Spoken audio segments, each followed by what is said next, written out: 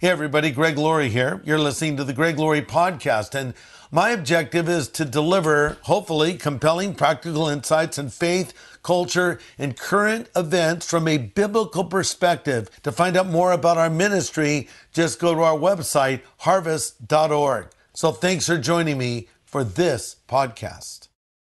Well, Alice, thanks for having me at your place here. It's called The Rock, right? This is The Rock. Yeah, we started about 20 years ago. Trying to find a place for kids to go where they could, an alternative to what's on the street, basically. And I watched a couple of 16-year-old kids do a drug deal on the corner, and I went, how does that kid not know he might be a great guitar player, or that other kid might be a drummer? And it just struck me right then, why don't we open that, give them that alternative to go there, And it ended up here. That's incredible, and I know you're impacting a lot of young people here, and they come in and they wonder what's the catch, but you're just doing something for your community. Well, and it's not only that, but it's all Christian. We're all Christian guys, and Lord told us to do it, so we just obeyed. That's all. So speaking of that, when I've told people, I met Alice Cooper. Alice Cooper, what's he like? I said he's the nicest guy, down to earth, so easy to talk to. And, and they have kind of the stereotypical image of you because, you have a persona, right? You're the guy that, well, first of all, I mentioned to a young person the other day, I'm going to talk with Alice Cooper, and they said, didn't he bite a head off a bat? I said, I think that's Ozzy Osbourne. Ozzy, yeah. I said, I do know there's a story with Alice and a chicken, though, but that's sort of maybe a little mythological, right? Back then there was no internet. So everything was word of mouth. Everything was urban legend. Yeah. And they wanted Alice to be that. More than anything, I think they were looking for a villain. Yeah. And I was more than happy to be Captain Hook to everybody's Peter Pan. Yeah. And so because the villain always gets all the good lines, Sure. And so I was built not to be the hero, but the villain. But the villain also has to have a sense of humor behind it, or it doesn't work. And everything is based on how good is the music. Yeah. You cannot put the icing on the cake without the cake. Yeah. A 6-hour rehearsal is 5 hours on the music, 1 hour on the theater. Wow.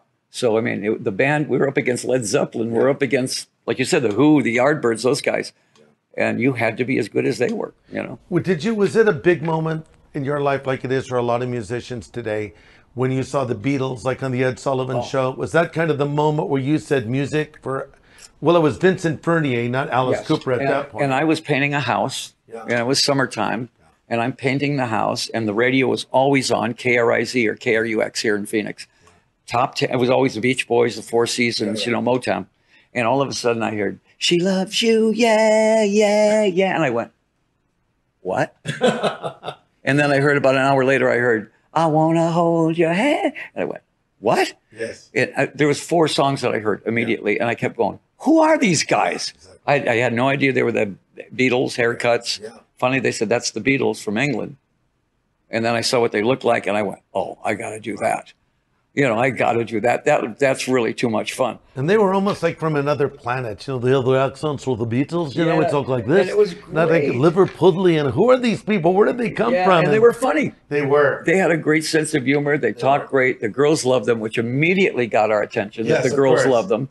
I was 16, or 15, actually. And I immediately called my Dennis Dunaway, who was my best friend. Yeah. We were both on the cross country and track team, both distance runners. And he says, I know a guy that plays drums. Another guy on the cross country team. Yeah. So 3 of the guys in the original Alice Cooper band were 4-year lettermen. Wow. We were jocks, which is so weird that we ended up being the most notorious band in rock and roll, and we were all jocks. That's funny. And then we found 2 of the most notorious guys at school, our guitar players. We're both guys that got kicked out 20 times for smoking and drinking and all this. Yeah. And they were the 2 guitar players, and I went, there's our guys right there. And you started out covering a lot of Yardbird songs, right? Well, when a very unappreciated band, isn't it? They're a great band. They were once you got past the Beatles and Chuck Berry, then you had Rock and Roll 101 down. Yeah. Then you started looking at the Rolling Stones. Yeah. Okay, now it's blues-based rock. Yeah. And that's pretty cool to learn, easy to learn. Yeah. And then you drifted in maybe a little deeper to the Who. Yeah. Okay, they're a little more experimental. And then the Yardbirds came along. Yeah. And we went, oh, that's it. Yeah. That's the sound right there. Did you have a favorite Yardbird song? Oh, all of them, which Train Kept a Rolling was, even though it wasn't one of their songs, But Happenings 10 years time ago was one of the greatest songs of all time. All of their songs. We basically did everything on the Rave Up album. Yeah. And we were the local band called the Spiders. Yeah. Played at the... Which is a very cool name. Well, we were the Spiders, yeah. And we were the Yardbirds band. Yeah. So when the Yardbirds came into Phoenix, where did they play? The club we were at. Oh. So we opened for them and did all their songs before them. Did they like that? They were over in the corner. Did they think They went... Oh, really? That's great. And then they got on stage and blew us off the stage because they were the Yardbirds. Now, here you are, a young guy painting a house, listening to the Beatles. It's a big moment in your life, and then you went on to meet all the Beatles. You know, that was something Was that weird to meet them in real life? You never ever thought that you would ever be even in the same building as the Beatles. Yeah. And then all of a sudden you have a hit record, and now you're in the game. Well, in the 70s, you were the biggest rock act out there. Well, that happened just out of we just wouldn't give up. Yeah. We wouldn't give up. And finally, our producer came along, Bob Ezrin, who was our George Martin. Yeah. Yeah. He took a bunch of good ideas, good riffs, and said, I know how to make this into 3-minute records that'll get played on the radio. And we went, right. Yeah, we're never getting played on the radio. Yeah. We had 14 top 40 hits, because of him. I watched a documentary about your career called Super Duper Alice Cooper. Yeah. And, as I watched it, I realized watching how ahead of your time you were. You've been called the godfather of shock rock. I mean, all these bands like the Motley Crues, the Marilyn Mansons, the Rob Zombies, and many others to follow. You can see you were doing that before anybody else did that. I looked at The Who and I said, this band is so amazing. Pete Townsend is the spirit of rock and roll himself. He's still, nickels are bleeding. He's 75 years old and he's killing it, And Pete Townsend, Daltrey, and then of course, Keith Moon was one of my best buddies, who was the greatest drummer I ever heard in my life. Yeah, he was unbelievable. And I said, but there's a blank canvas behind them. And I said, well, why don't we fill that canvas? In other words, if you're going to say, welcome to my nightmare, don't just say it. Give them the nightmare. Why not produce the nightmare? Yeah. So you crawl out on this limb, and either you're going to be a genius or a moron. Yeah. If it's a hit, you're a genius. Yeah. If it's a flop, they go, what an idiot that guy was. It just depends on if you get your record played. Yeah, and you met some of these guys from another era like Groucho Marx and George Burns. I mean, like they actually know Groucho Marx. I mean, that was the coolest thing ever, because once you were once you had a hit record, it was the Willy Wonka golden ticket. Yeah. I knew I was going to meet the Stones and the Beatles and all that, and that was the coolest thing ever, because they were the nicest guys. Right. The bigger they were, the nicer they were. Sinatra, Elvis, everybody, and then one night somebody says, Groucho's coming to your show. What? Groucho Marx? Yeah. So he comes to the show and he sees it as vaudeville. Yeah. That's how he pictured it. He said, well, this is vaudeville. Yeah. So he brings George Burns, Jack Benny, and we look in the corner of the side and there's all these Borscht Belt, vaudevillians. And Fred Astaire's over there watching our dancers, Cheryl and the dancers, and he's going, these kids are great, and we're getting all this great. And I didn't realize that that's how they saw it. They saw it as vaudeville. Yeah. George Burns is going, Gracie and I, 1929, Good, he said, we saw a guy, a magician, use the guillotine like that. Didn't use the snake, but he used the And I'm just sitting there going, wow, So I was the only rock star in the Friars Club. Wow. And I'd walk into the Friars Club and there's Sinatra and there's Dean Martin and Jerry Lewis and Bob Hope and all the great comedians and me. Because apparently they saw me as comedy. That's funny. And you grew up probably watching them on TV, right? Oh, man, Steve Allen. I mean, all the guys that I adored were in that room. And I was all in black leather. They're in tuxedos. And they just totally accepted me as that. I was Alice Cooper. Right. And they treated me, hey, Coop, So when did Vincent Fernier become Alice Cooper? I know you had a band called Alice Cooper, and then later you actually changed your name. We were called the Naz for a long time, and went to LA as the Naz. Yeah. there was a Yardbird song called the Naz Are Blue. And I said, Naz, that's a great name. You know, we found out later on there was Todd Rundgren's band was called the Naz. So now we got to change the name. And everybody came up with these horrific names, you know, just because that was the thing right then. And we, with our image and all that. And I said, why don't we go the other way? Why don't we give them something they're not going to expect? How about, I was thinking Betty Crocker, you know, but Crocker. Alice Cooper came out. Yeah. And that was the name that sounded like the little old lady that made cookies for everybody down the street on the porch. And I said, Alice Cooper. That's the band's name. And everybody goes, that's so weird. You know, and I went, yeah, that's good. And it's going to just irritate every parent in America. And the rest is history, of course. Now here, I'm going to loop back. Well, let me just ask you one question. You mentioned Elvis. So you've met all these people. So what is it like to meet Elvis Presley in person? How different is he from the persona we have of him? This was 71. Yeah. Elvis was Elvis. So he's in Vegas at this point. He's in Vegas, and he's Elvis Presley. Yeah. And it's not fat Elvis. It's not drugged out Elvis. It's Elvis. And I get a call, Elvis wants to meet you. Wow. And I went, wow, okay. You know, so I get there to the Hilton Hotel.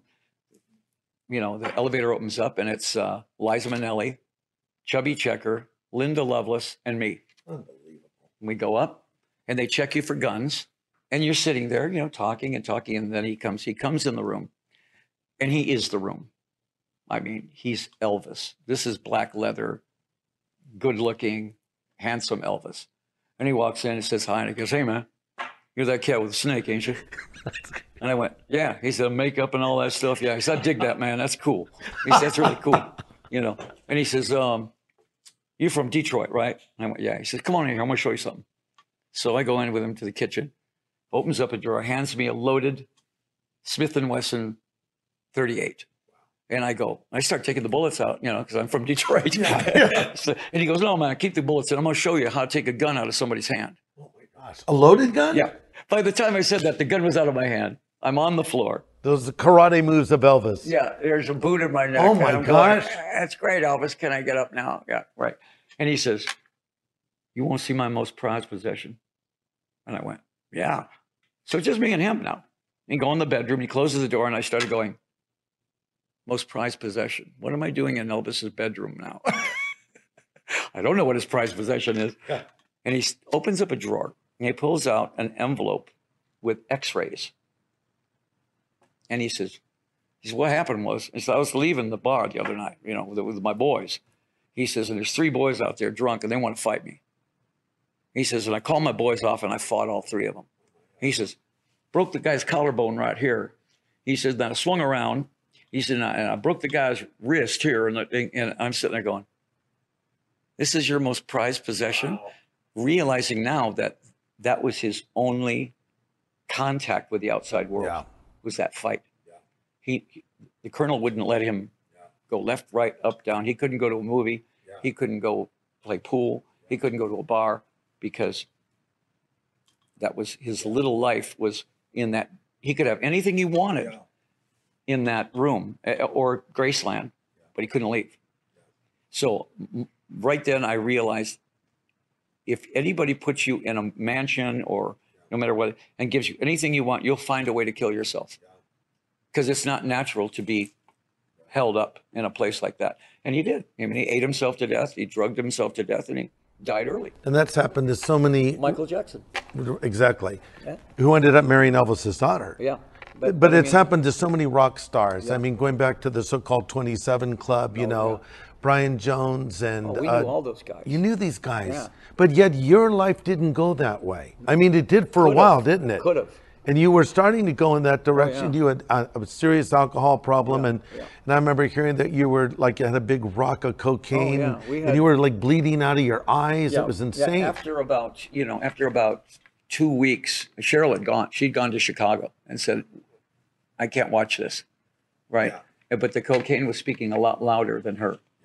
And finally, I looked in the mirror, and it looked like my makeup, but it was blood coming down. I think I might have been hallucinating. I don't know. Flushed the rock down the toilet and went to bed for 3 days. And I woke up and I called her and I said, It's done. And she goes, right. You know, she said, you have to prove it. And that was, you know, that was the beginning of our relationship coming back. Of course, one of the deals was we start going to church. Yeah. And we started going to North Phoenix Baptist. And there was a pastor there, Jackson, who was a Hell's Fire pastor. Yeah. And there's 6,000 people, and he was talking to me because I was a prodigal son. Yeah. Remember, I grew up in the church. My dad was a pastor. My granddad was an evangelist. And when the band happened, it took me as far away as you could possibly. I was a poster boy for everything wrong. Yeah. And then when I got sober and everything, came back to the church, realizing that's where I belonged there. So we started going to, and you know, a lot of people say, you know, I came to Christ because my love of Jesus. I came to Christ because of my fear of God. Wow.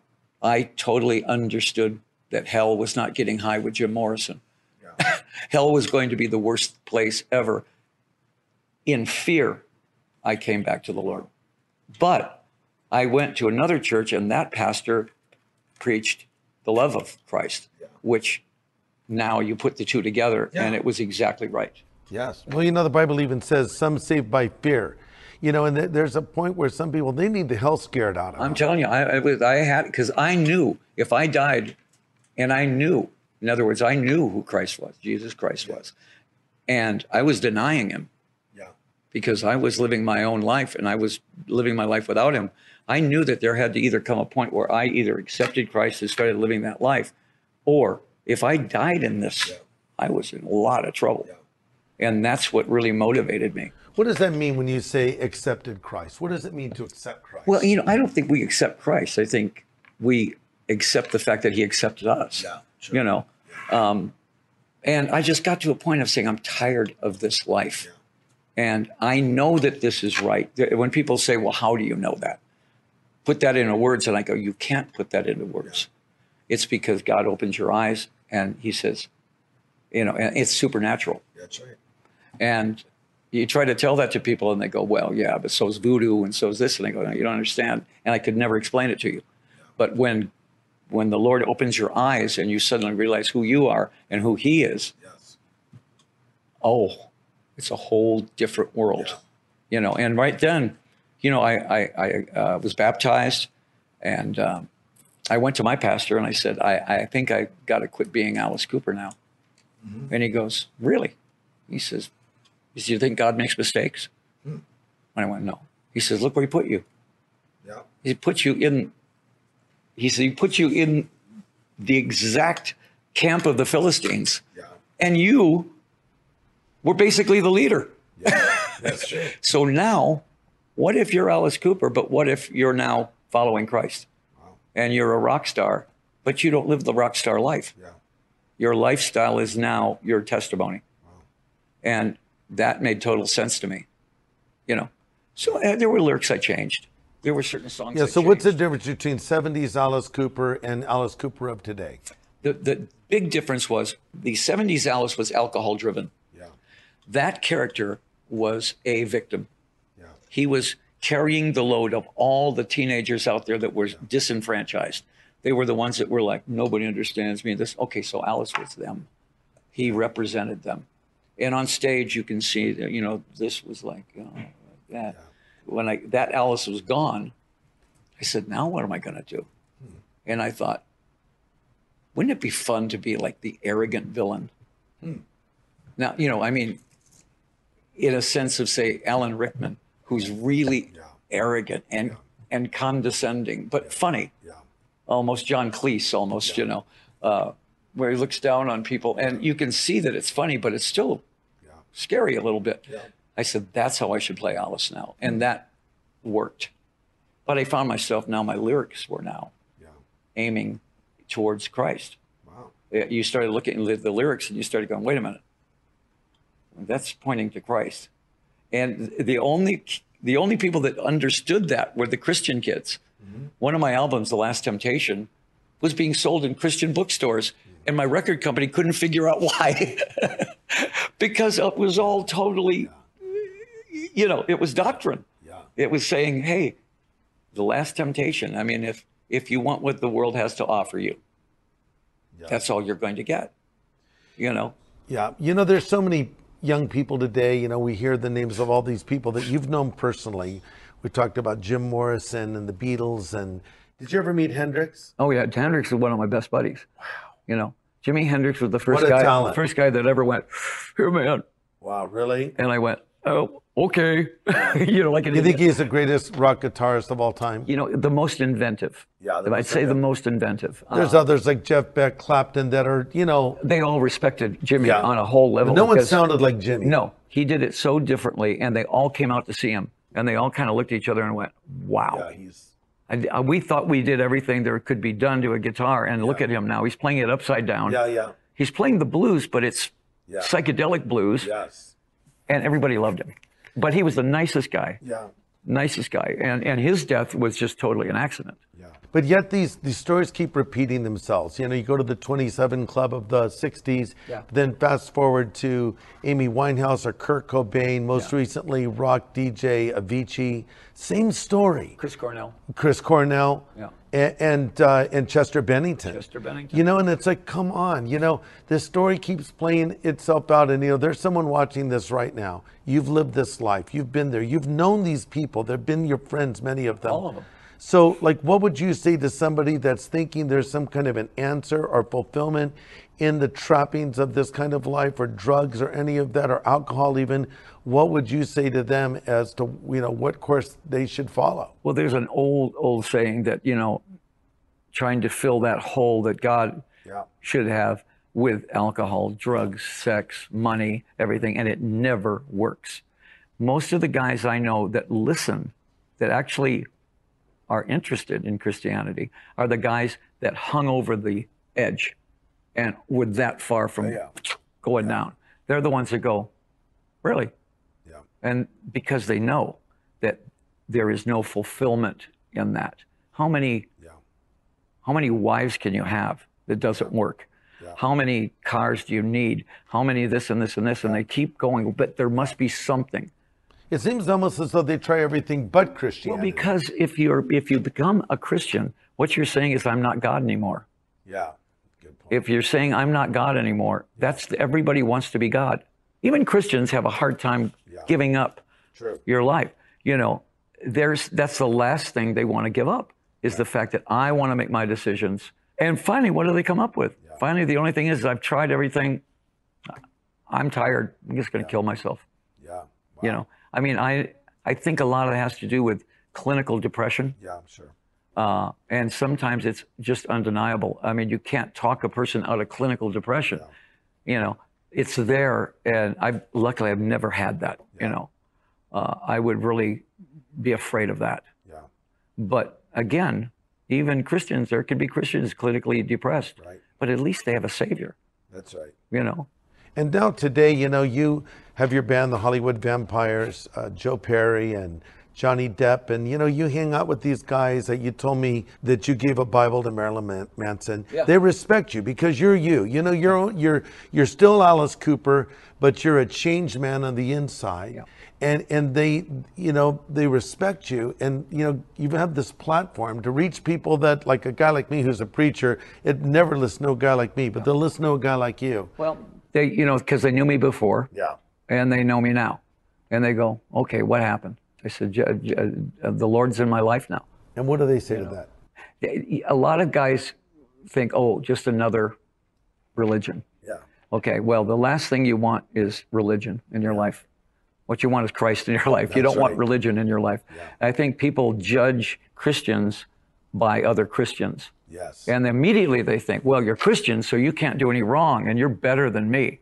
And I go, that's just the opposite. Yeah. And when you become Christian, you become very aware of how far away you are.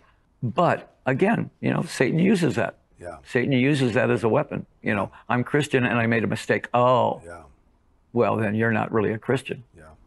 Well, we're a work in progress, aren't we? Well, exactly. But, you know, you'd be surprised how much that they have this image that you have to be perfect if you become a Christian. Yeah. We'd like to be perfect, but we're certainly not going to be. Yeah, that's right. You know? Right. Well, heaven is not going to be filled with perfect people. It's going to be filled with forgiven people. That's it. And we just have to admit our sin, and we still sin. The Bible even says, if we say we have no sin, we deceive ourselves. The truth is, everyone's going to sin. And there's all kinds of sins you can do. Yeah. Sins of commission, sins of omission. I pray all the time. I said, if I sin, don't let it be something that I purposely decided to do. Yeah. I don't want a sin that I designed myself. Yeah. I said, because that's like first degree murder. Yeah. That's, premeditated sin is something you want to avoid at all costs. We're going to sin by omission. We're going to sin by not honoring God to where he should be honored. Totally. But when you sit there and go, okay, now I know what I'm going to do here. God will forgive me this. Yeah. Sin is sin to God. Yeah. And it's not funny to him.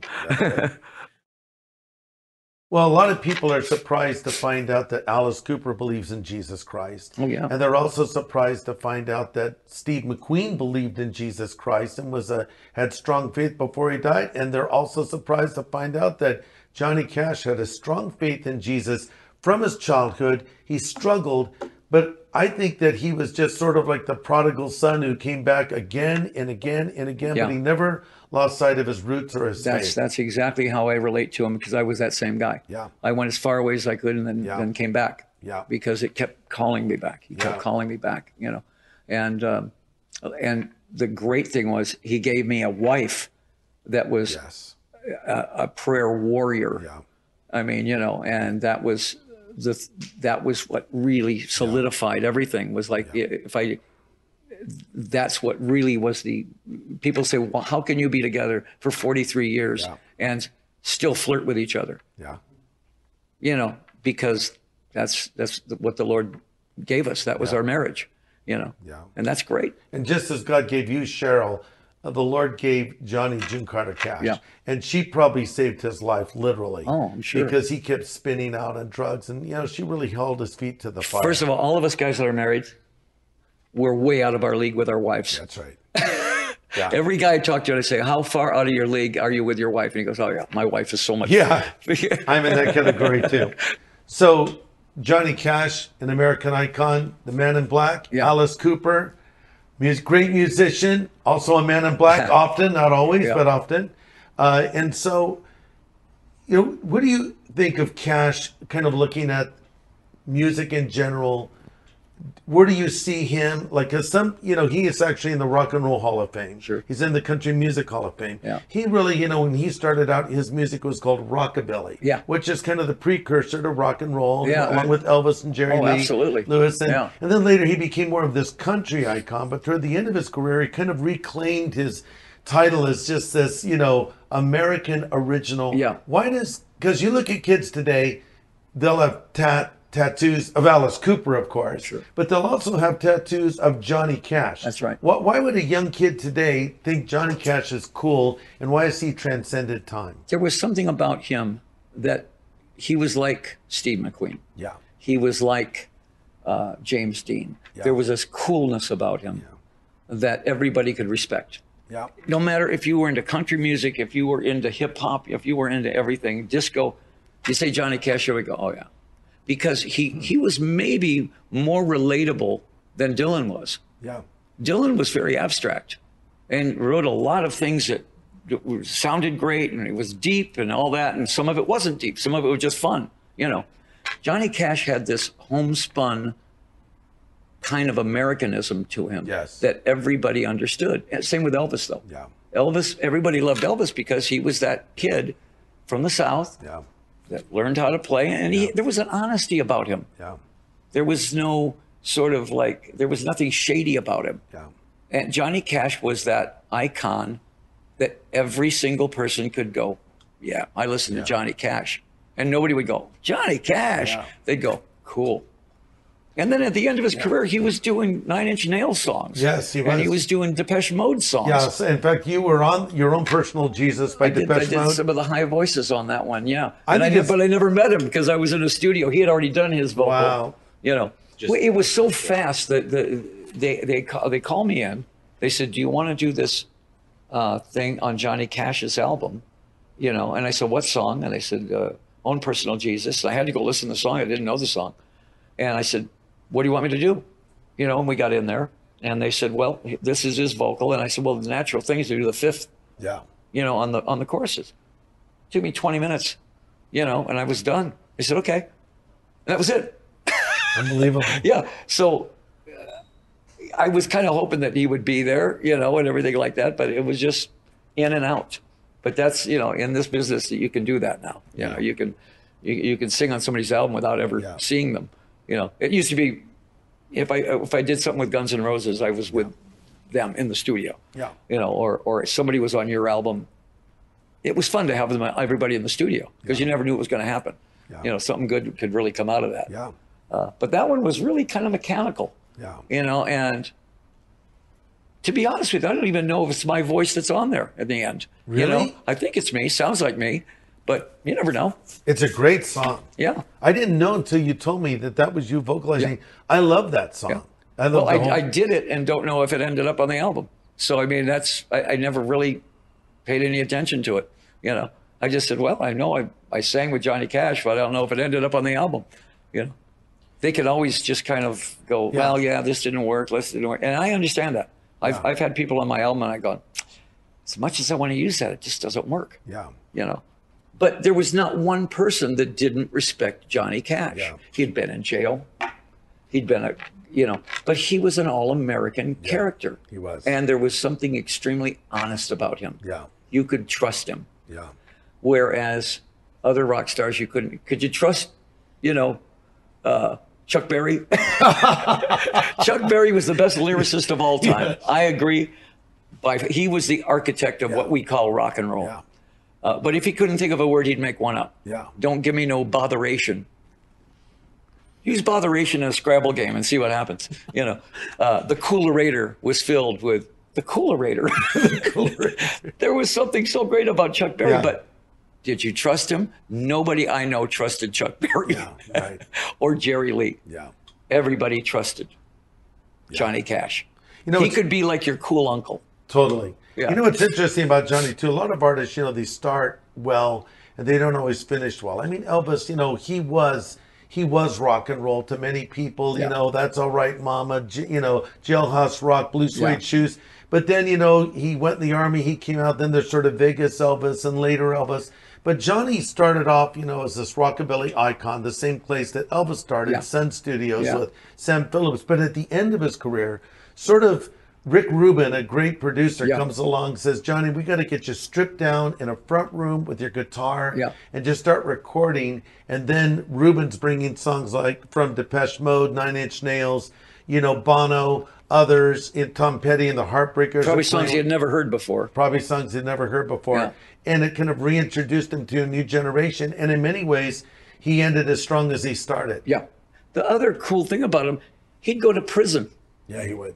And do an album for all those guys in prison. Those guys in prison went, it's Johnny Cash. That's right. We can trust him. Yeah. Isn't that something? I mean, a guy that can exude that much trust. Right. I think maybe Mr. Rogers is the only other guy I can Interesting contrast. Johnny Cash and Mr. Rogers. Were the two guys you could trust. Hello, neighbor. Maybe Jimmy Stewart. There were certain guys you just went, well, if that guy was president, I would trust him. Yes. But Johnny Cash had this down home. He sang about being in prison. He sang about, I killed somebody and now I'm going to die. Shot a man in Reno just to watch him die. Of course, he never did that, but I think people maybe thought he understood it. And the guys in prison totally got that. Yeah. Because they were there because of that. Exactly. But there was, this only scandal about him might have been pills. Yeah. He struggled with amphetamines throughout his entire career because when he was starting out on the road, he couldn't keep up with the pace. Someone introduced him to uppers, basically. Yeah. And he continued to struggle with those. It was Benny's at the time, through most of his life. Yeah. Even late in the later years. All those guys did, though. I mean, all those guys were, they were touring on a bus. Yeah, that's right. Through the South. Yes. Where they, a lot of these guys couldn't even go to the bathroom, in the bathroom. So they, and they were doing like 2 songs a night. Yeah. But they do 25 shows in a row. Yeah. So they're popping bennies. Well, the thing about it is when you're in a garage with your friends and you're learning songs, it never occurs to you that you're going to be on the road someday. Yeah. You figure, well, we're going to go to Tucson maybe. Yeah. Oh, that's on the road. You never realize at some point you're going to be on the road for 4 years. Yeah. And without a break. And when you're 20 years old, you're also indestructible. And fame does not come with a handbook. With an instruction book. It says, okay, now you're famous and this is what you're supposed to do. It's a bunch of 21-year-old guys they've got a #1 record and everybody's throwing money at you. It doesn't say, now this is what you're supposed to do. You're a kid in a candy shop. Yeah. So you're doing everything. And again, you've got so much energy that you're never tired. Yeah. So it's really easy to burn out at 27. Yeah. I watched the guys burn out at 27 because the party never ended. Yeah. And if you lived in LA or New York or London, the party never ended. 24 hours, and I was in that party, but again, you get to that point where I think that there's your body starts talking to you saying, you have to sleep now. Yeah. First of all, you cannot believe your own hype.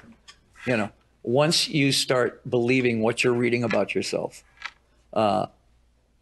that's when guys get in trouble and they start going, hey, it says here, I'm the best songwriter. And that's one guy's opinion. Yeah.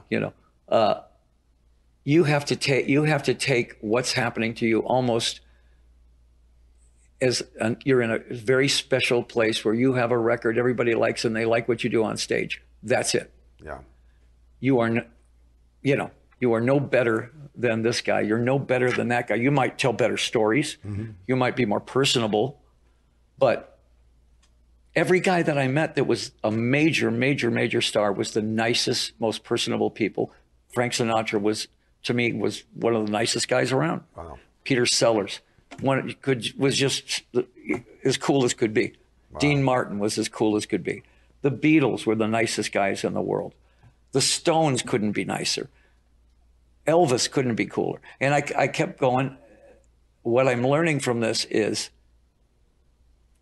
when you get to there, the guy that's sweeping the floor is just as important as the guy playing lead guitar. Wow. And I always treated everybody exactly like that. Never looked down on anybody, and that is what keeps you going. You don't make enemies that way. Now, I know guys that are just hated in this business. Yeah. People will look at them and go, yeah, they're famous, but I just hate them. And you go, wow, you've got that fame. Why not use it to be a nice guy rather than a bad guy? That's right. And a lot of guys they have what's called a success complex. They will actually sabotage their own careers because they don't think they deserve it. I just kind of went, look, I was in the right place, right time with the right stuff. Yeah. And I kept it going. And to me, everything was about quality. How good are the songs? We cannot afford to do a bad show. I don't care if you do 1,000, 15,000 shows. There's not one bad show in there because you cannot afford that. And maybe that's what kept me going. But my natural thing is I like people. Yes. The day that people come to you and say, I want your autograph, and you go, I can't do that. The day you have to worry is when they don't want your autograph. Yeah, that's right. And when they don't want to take a picture of you. Yeah. So there's never been a time where I've said no. I always said, okay, let's take it. It's a picture. Fame, like you said, fame can kill you or it can be the greatest thing in the world if you use it right. Yeah. The road, though, is you're so excited about getting on stage and the audience already knows your songs. Yeah. And there's the excitement of getting on the stage in that very first chord. If you're tired or if you have a toothache or if you have a headache or if you have pneumonia, the adrenaline takes care of all that. Yeah. And you're suddenly just fine. I'll tell you a great story. Okay. I have this sword that I use on stage, very swashbuckling of me. It's Errol Flynn's sword. Wow. So it's very, very cool thing to have. And at one point, I'd stick it in the stage and walk over. So the fog and adrenaline, and I stick it and it goes right through my leg. Oh, no. So it doesn't hurt that bad because I'm in shock. And I let go of it and it just and it's spurting. Oh my God. Now the audience thinks it's a trick. The ultimate. Yeah.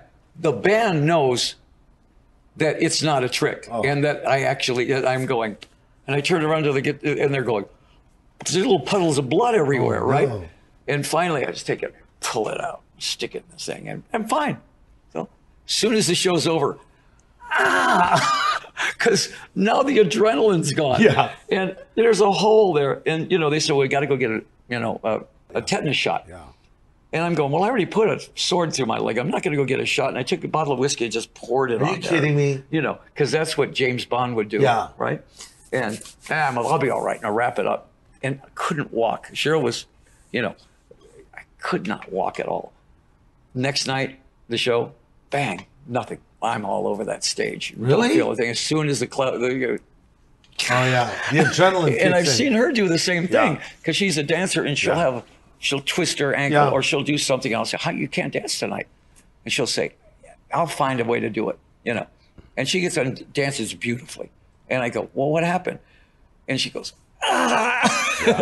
because the audience is there, the show's there. You're not going to let them down. Yeah, you actually said something. I don't think you meant it this way. You said the adrenaline's there, but afterwards there was a hole there. Oh. And I thought, you know, there's the adrenaline rush, but then afterwards it stops. And now the crowd's gone, and you go back to some obscure hotel room. Yeah. And do you think that's where a lot of people get into trouble because they're trying to maintain that high, that euphoria? Yeah, that's when all of a sudden, well, I better take a downer to go to sleep. Yeah. Oh, and then I better take some speed to wake up. Yeah. And now I better take a downer to balance that out. Yeah. And then and now you're on a whole roller coaster. Yes. I never got into that. I was very happy I never got into that. Yeah. But I knew a lot of guys that were just living on this speed and this downer and this speed and this downer. And, you know, I said, yeah, that can't work. That teeter-totter kind of lifestyle can't work. I found that when I got sober, I had so much more fun touring. Wow. Because now I could remember what I did. Yeah. You know, and I was never a drunk. I was on a golden buzz. I was on that sort of maybe the most operative alcoholic there ever was. Never missed a show. Yeah. Knew all my lines. If I was going to do a movie, I knew all my lines. Everything like this. The psychiatrist then when I went to the hospital, he goes, so how much do you drink when you go on stage? And I went, I never drink when I'm on stage. Oh. Well, when you're doing a movie, how much do you drink when you're filming? And I go, I never drink when I'm doing a movie. She says, so Alice is not the alcoholic. Alice is totally straight. When he's working, he's not high. I went, yeah. He says, the monster isn't the problem. Dr. Frankenstein's the problem. Wow. He says, he's fine. When you're working, you're maintaining, you're doing everything. He said, as soon as you get done, you go back to medicating yourself. Yeah. You know, and so I didn't realize that when I was working, I never used to drink on stage ever. Yeah. You know, so it was very interesting to find out who the monster was. Yeah. It was me, not the character. Yeah. I always blamed him. It was easy to blame Alice. You know, I think that performing was so important to me. Performing in front of the audience and getting it right was so important to me. And it was, once you were in front of that audience, there was no excuses. You know, there wasn't no, let's take that again. The audience was there. Yeah. And you had to do it right the first time. So I could not afford to be drunk. I had to be on it. Yeah. Now, as soon as that was done and I got them and I did it and I walked off, now I needed to relax from it. Yeah. And I would start this habit again. I still have this habit, but now it's Diet Coke. Wow. You know, everything. You never lose that habit, but it's just what you're drinking now.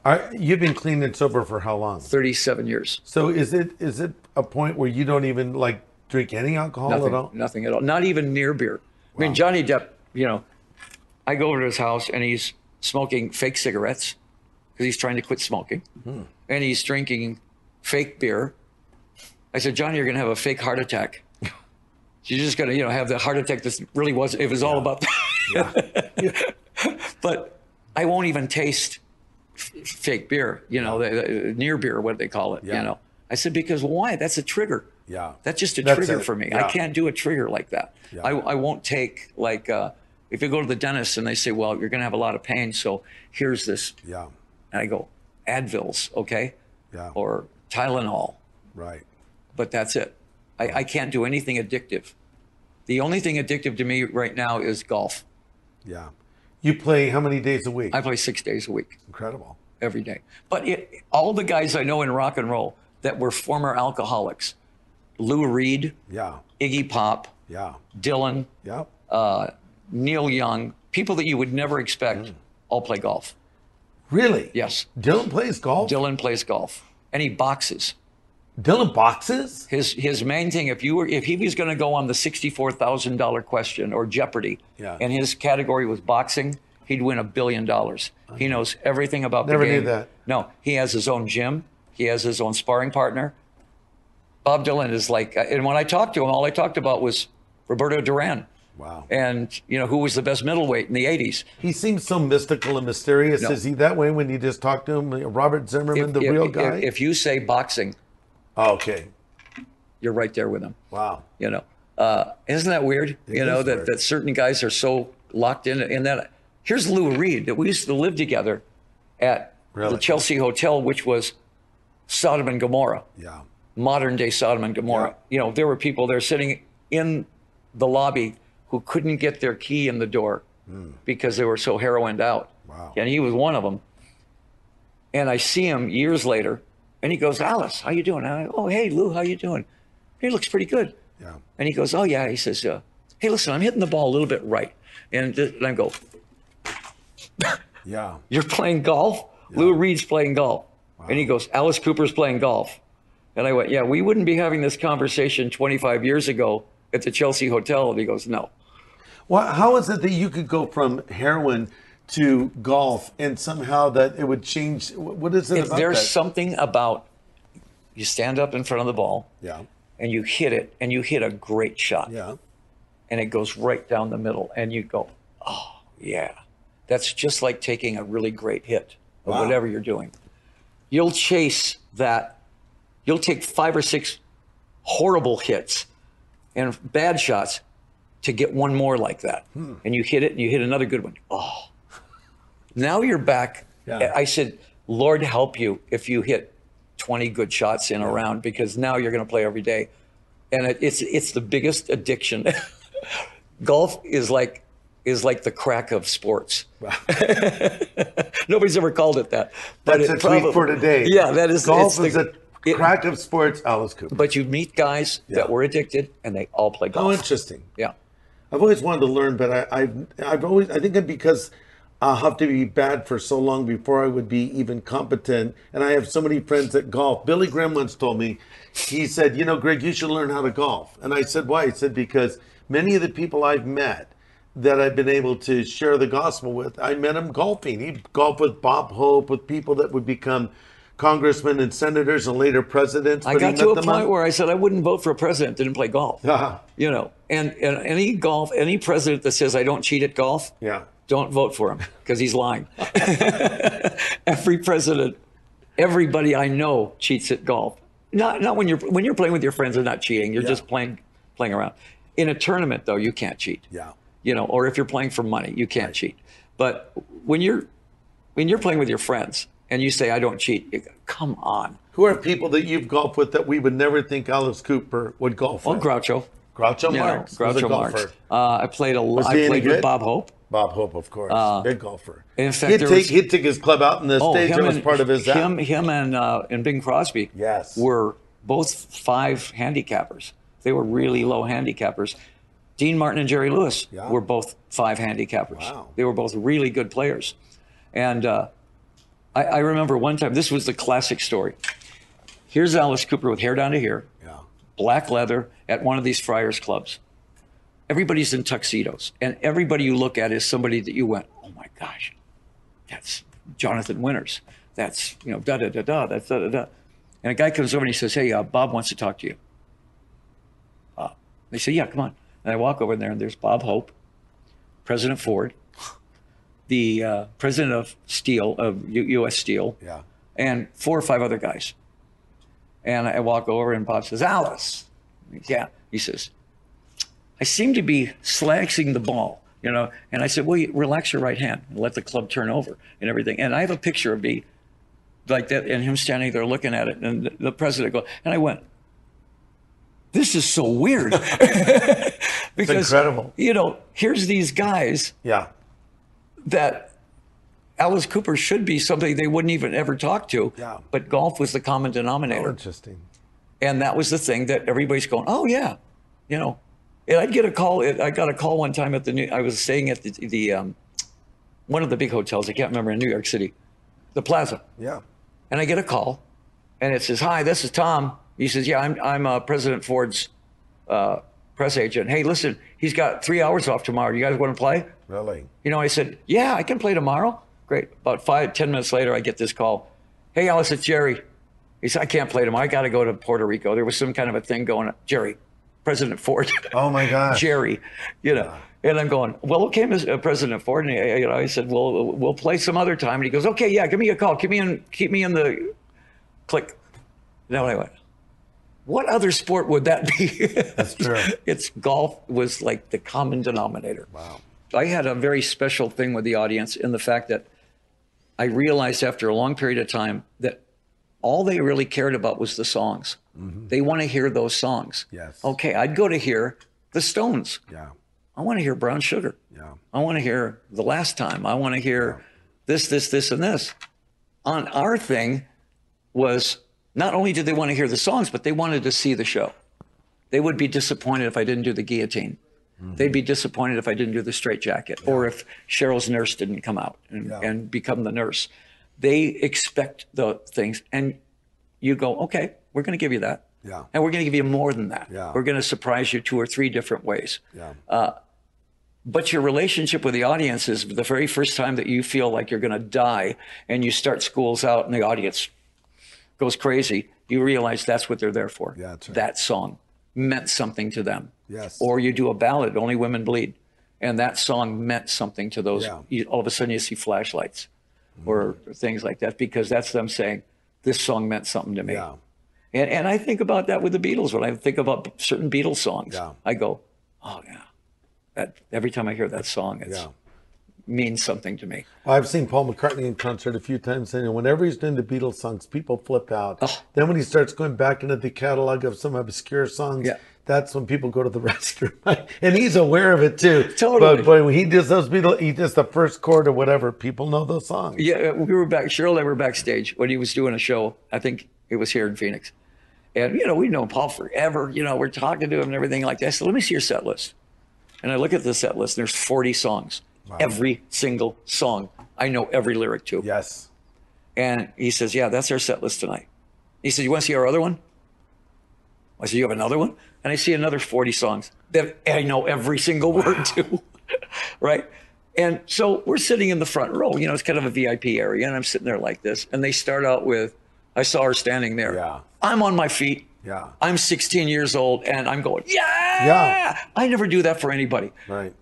And I couldn't help myself. Yeah. Cheryl and I were both up there screaming, because that song meant. And that's how your audience feels. I was 16 again. When you're doing Schools Out and other hits, it's like, so you get that. You want to give them what they've come have for. that. You have now that connection with your audience that only you have. Yeah. And that's your private connection with that audience. Yeah. And that may be the only personal thing you have with them. But when you do that song, you look at them and they're going, oh, yeah.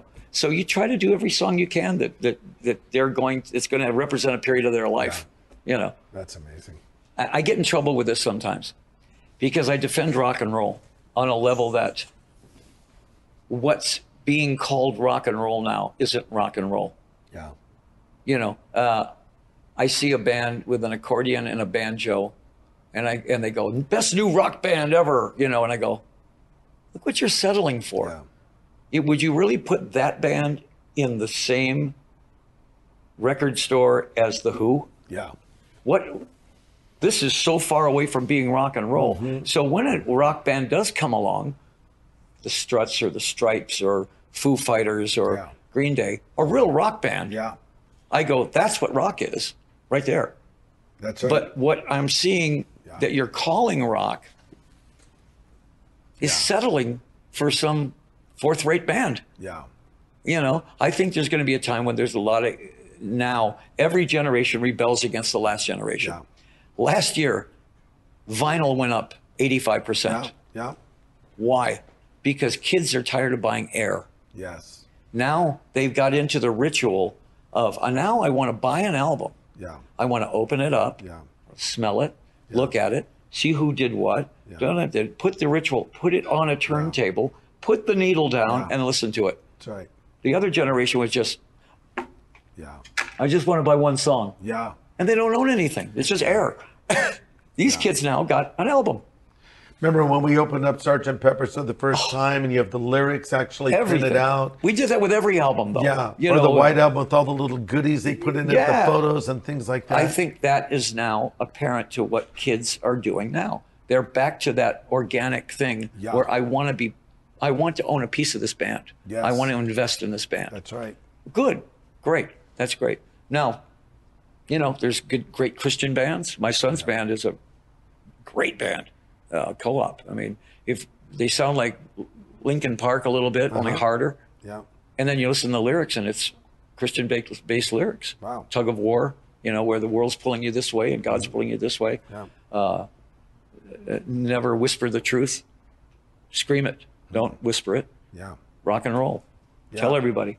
Yeah. And if you didn't listen to the lyrics, you'd go, well, this is just a hard rock band. But then you listen to the lyrics and you go, oh, wait a minute. Yeah. These guys are agents. Yeah. And a lot of the vinyl that people are buying are albums and bands from the 60s. I'd like be a 15-year-old kid and put your first Doors album on and go, yeah. What? Yeah. Who is this? Right. Or you hear Jimi Hendrix for the first time. Yeah. I always think about this. The very first time you accidentally turn on Monty Python and you're 16 and you're laughing your head off and you're going, who are these guys? Yeah. That's all that lost stuff that the kids can now start rediscovering. Right. Some of these kids have no idea that Paul McCartney was in the Beatles. Yeah. That's so crazy to me because, we lived through the Beatles. Yeah. I have a friend, Eric McTaxis. I said, who's your favorite band of all time, Eric? He says, Paul McCartney and Wings. I said, wait, not Paul McCartney and the Beatles? No, Wings. I'm thinking, seriously? Yeah, because that's, He's a little younger than me. I mean, I like some Wings songs, but come on, the Beatles. What is your favorite Beatles album? I have my opinion. I'll tell you mine. Revolver. And here's why Revolver. A lot of people would because say that. It was before Sgt. Pepper's, and it was not quite the old Beatles. That was transitional. Eleanor Rigby. Yeah. Kind of a Taxman. Certain songs you can see where they're going, but it just kind of was like a moment in time. And of course, Rubber Soul and the heels of it. George Harrison once said you could have released them as a 2-album set. Yeah. Revolver and everyone says Sgt. Pepper's, but I think Revolver. If you eliminate Sgt. Pepper, I would say Meet the Beatles. Yeah, of course. Because that was the one that made you just go, wow. Yeah. And then the White Album. Yeah, it was amazing. They just mastered it and released it. The White Album there's so many great things going on that album. And it was too bad because it was at a point when they were not getting along. Yeah. But they were writing these great songs. Yeah. As My Guitar Gently Weeps, one of the great solos of all time. And it wasn't George Harrison, it was Eric Clapton. Yeah, that's right. I just rediscovered Glass Onion. That's a cool song. Everything on that cool album. Song. You listen to Blackbird. Yeah. And you go, this is a piece of art. It is, absolutely. Songwriting is, I realized this a long time ago, that I'm sitting there with Pink Floyd in our house because they lived with us for a while. We lived together. And who are we listening to? We're listening to Burt Bacharach. Really? And we're sitting there going, wow, that's really good what he did right there. Yeah. We were talking about the construction of the song, yeah. how that verse went right into the B section effortlessly. And then it went right to the chorus. Yeah. And then what did he do? He added his little something else, and then he went back to the B section. Yeah. And we're all sitting there, because we're all songwriters, going, that's so simple. And then you realize, why were the Beatles so good? They were so simple. Yeah. Nothing got in the way of the lyric. Nothing got in the way of the vocal. Yeah. The Beatles would not have been as good as they were without Ringo. Yeah. Ringo was a pocket drummer. Absolutely. And he just stayed back there and kept it going. Songwriting was everything. So I would listen to Laura Nyro, and I'd go, wow, this girl writes amazing. Once you get a lyric and a chord structure and you marry them together, and it works, you can't explain why it works. You just sit there and you go, everybody in the room, my producer and I, will play it, and then we'll all look at each other at the same time and go, oh, that worked. I used to do a funny thing. I had two daughters and my wife, and we'd write ballads. We wrote like 4 big ballads: Only Women Bleed, You and Me, I Never Cry, How You Gonna See Me Now, like that. They were all big hits. And I found that I would play them for my wife and my daughters. And there's that one moment where that chord hits that lyric, and it's the heartbreak moment. Wow. And if I heard this, oh, I went, hit. It's a hit. Wow. I'd play it for Cheryl, you know, and Yeah. she'd be listening, and, you know, and the girls would be listening, and they go like this, and they go, oh. And I'd look at my producer. We just broke her heart. And that's what made it work. Wow. You know, Eleanor Rigby. Yes. You know, But you so- recorded. Yeah, which I don't know why he chose me for that song, but he did. And it was, I you loved know, your interpretation. well, it's just of the fact that they let me sing it, you know. I Yeah. figured I was going to do Helter Skelter or something. Exactly.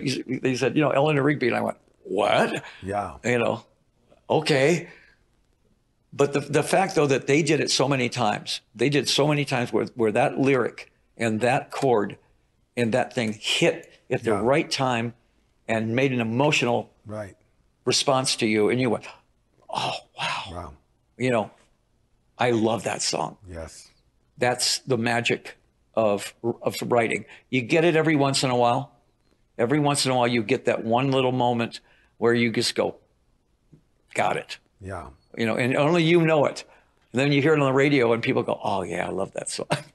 Why do you think there's sections in an artist's career or a band's career when it's so fertile and there's so many songs, and then maybe they get to a point where those songs aren't coming at the same pace? Is it because maybe, well, everyone's first album, you know, you're storing up music, and Yeah. maybe you're suffering in that time and they've come out of life, and then maybe later your life changes and you don't have the same lifestyle? I don't know. That's exactly what it is. Every album is where you were at right then. Yeah.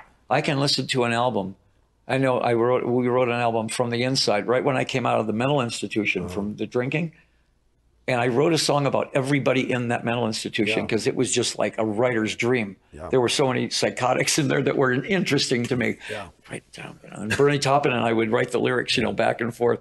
And but that was that one period. Yeah. The very next album was totally different from that. So you look at those albums and you go, wow, what was I thinking during that album? There's 3 albums that I did. I call them the blackout albums. Well, I don't remember writing them, recording them, Wow. or touring with them. And, Unbelievable. And I wasn't blacked out. I just erased it. How many years was that? Oh, it was a period of time right in the late 70s, early 80s. Wow. When literally, and they were good albums. I'd listen to it and I go, wow, that's great. I don't remember writing that song. Unbelievable. Isn't that something? Yeah. You know, and now our fans love those albums because they were the tortured albums. They were the ones where I was writing all about this stuff and I was gone on cocaine, or I was gone on this and this. And the songs were so unique. Yeah. It didn't sound like anything on Love It to Death or Killer or $1 Billion Babies or School's Out. It was, this artist is insane, but let's delve into this insane mind and see what's going on. And some of the stuff was great, you know. And now I listen to it and I go, what was I thinking? You know, where was I at? You know, but I can look at those albums. I still appreciate them, Yeah. but I have no idea where I was at during that, Yeah. you know. I'm so Welcome to glad My Nightmare was something that I loved. I was so immersed in that album because it was so thick and rich and full of stuff. Yeah. But I wasn't in trouble then mentally, Yeah. you know. I'm so glad you've come through, and you're just, you know, your recollection and your stories and just the life in you is just, it's so wonderful that you're here continuing to make great music and, thank and you. making an impact, and especially considering the fact that you're not ashamed to say to anyone that wants to know that you believe in Jesus Christ. Oh, absolutely. You know, people talk about Alice being a rebel. There was never a rebel, more of a rebel than Jesus Christ. Yes, true. He was the ultimate rebel. He went was. against everybody and Yes. took it, Yeah. you know. But I mean, you know, if you want to talk about a rebel, he was the ultimate. That's right. Once you realize that Alice is a character, Yeah. and that's another world over here. Here's the world of Alice Cooper. And so I'm not touring right now, so I'm over here. Yeah. I'm in Solid Rock right now. So this is the world I'm in right now. I'm in Solid Rock. Tomorrow is a big tournament and this and that. People have to remind me I'm Alice Cooper. Yeah. Because I totally kind of forget about it, you know. But in a couple months, I'm going to be back over here again, you know. I don't take any of it seriously. I take the music seriously. I take the show seriously. I don't take the hype seriously. Yeah. I'm way past that, you know. I respect Alice, the character, and I love the character. He's fun. He's my favorite rock star. Because we even talk about him in the third person. Yeah, I noticed that. Yeah. We say, you know, what should Alice wear here? Yeah. I don't think Alice would wear that, you know. Or we'd say, you know, yeah, right here is where you should do this and this and this. And I go, I don't think Alice would say that, you know. And that song is not a song he would do there. He would do this song. Yeah. So he's totally divorced from me. Yeah. I don't think like him at all. When I'm on stage, I think like Alice. Yeah. You know, and that's a different thing, you know.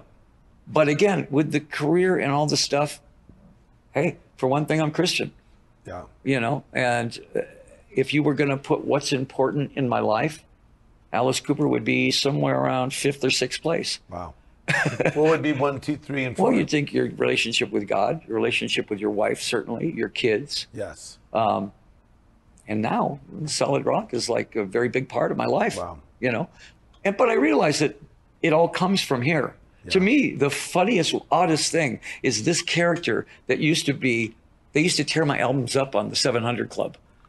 This is the worst person you could ever, they're tearing the albums up and everything. And now is an agent for Christ. Yeah. And that to me is like, what a miracle that is. Yes. You know, and I'm still Alice Cooper. I'm still playing this dark character, but he's an agent of Christ. Yeah. Very weird. Weird and amazing and fantastic. Yeah, I always say I'm never surprised. I'm always, you know, I'm always totally shocked. Hey everybody, Greg Laurie here. Thanks for listening to our podcast. And to learn more about Harvest Ministries, please subscribe and consider supporting this show. Just go to harvest.org. And by the way, if you want to find out how to come into a personal relationship with God, go to knowgod.org. That's KNOWGOD.org.